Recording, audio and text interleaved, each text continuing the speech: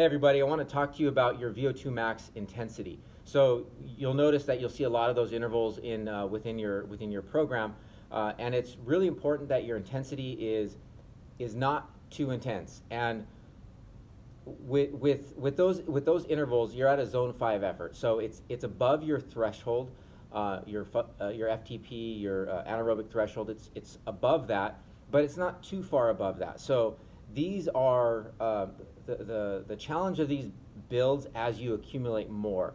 And the reason why it's important not to go too far above that is because when you do, you start to stimulate the anaerobic system. Now, there is a time and place for that. For certain types of athletes with certain types of profiles, we do want to stimulate the anaerobic system, but for the most part, with these VO2 max, the purpose of them is to not stimulate the anaerobic system and to hit our top end aerobic capacity, our VO2 max. And so the intensity should feel hard, it should feel intense, but it shouldn't feel like you're going all out. You're better off doing these a little bit below your intensity than going too far above, because when you do that, you stimulate, like I said, the anaerobic system.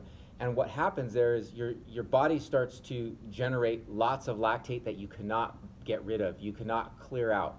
We're generating lactate at a constant rate, and as our intensity goes up, that rate starts to increase. And when we can no longer get rid of that lactate, a lot of things happen, but we become less efficient, and we don't want to train ourselves to produce a lot of lactate and to be able to tolerate that. Now, that might sound a little bit contradictory, but here's what happens. If you're a long course triathlete, if you're training for a long course half Ironman and Ironman, if you train your body to deal with high levels of lactate, what's going to happen is you're going to have a false sense of what you can hold for the duration of the race. And this becomes even more important as you go into the Ironman distance. It's still very important for half Ironman, but your body becomes accustomed to dealing with these high levels of lactate. But what's happening within your metabolic system, within your metabolic efficiency to fuel that effort, you're depending on a huge amount of carbohydrates to meet that demand. And we so much so that you most likely will not be able to keep up with the supplementation of that. And so what ends up happening is an intensity that feels maybe moderately comfortable, maybe doesn't feel like a hard push because your body is so accustomed to dealing with high levels of lactate. You hold that pace, but eventually it becomes really difficult and you just start dropping power.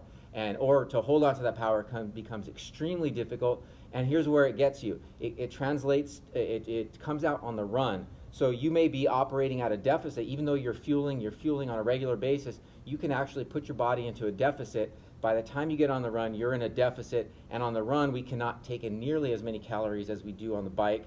And so that deficit becomes compounded, and eventually at some point in the run, you start to fade.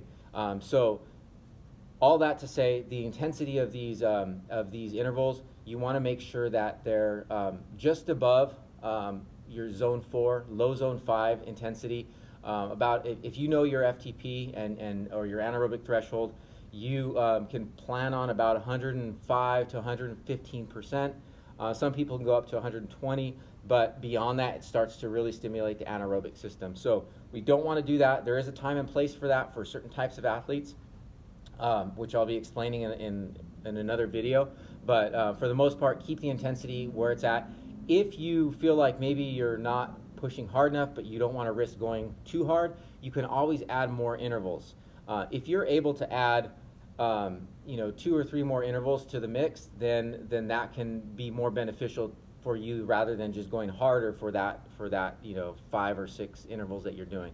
Okay, so just wanted to share that with you. Hopefully it's helpful. If you have any questions, please let me know. I'm going to be talking a lot about lactate production, because for Ironman distance and half Ironman distance triathletes, this is the key metric that you want to know, and you need to be able to match your intensity with your ideal burn rate at your race pace intensity. So I'll be talking about this. If you have any questions, let me know. Have a good day, and stay tuned for the next workout.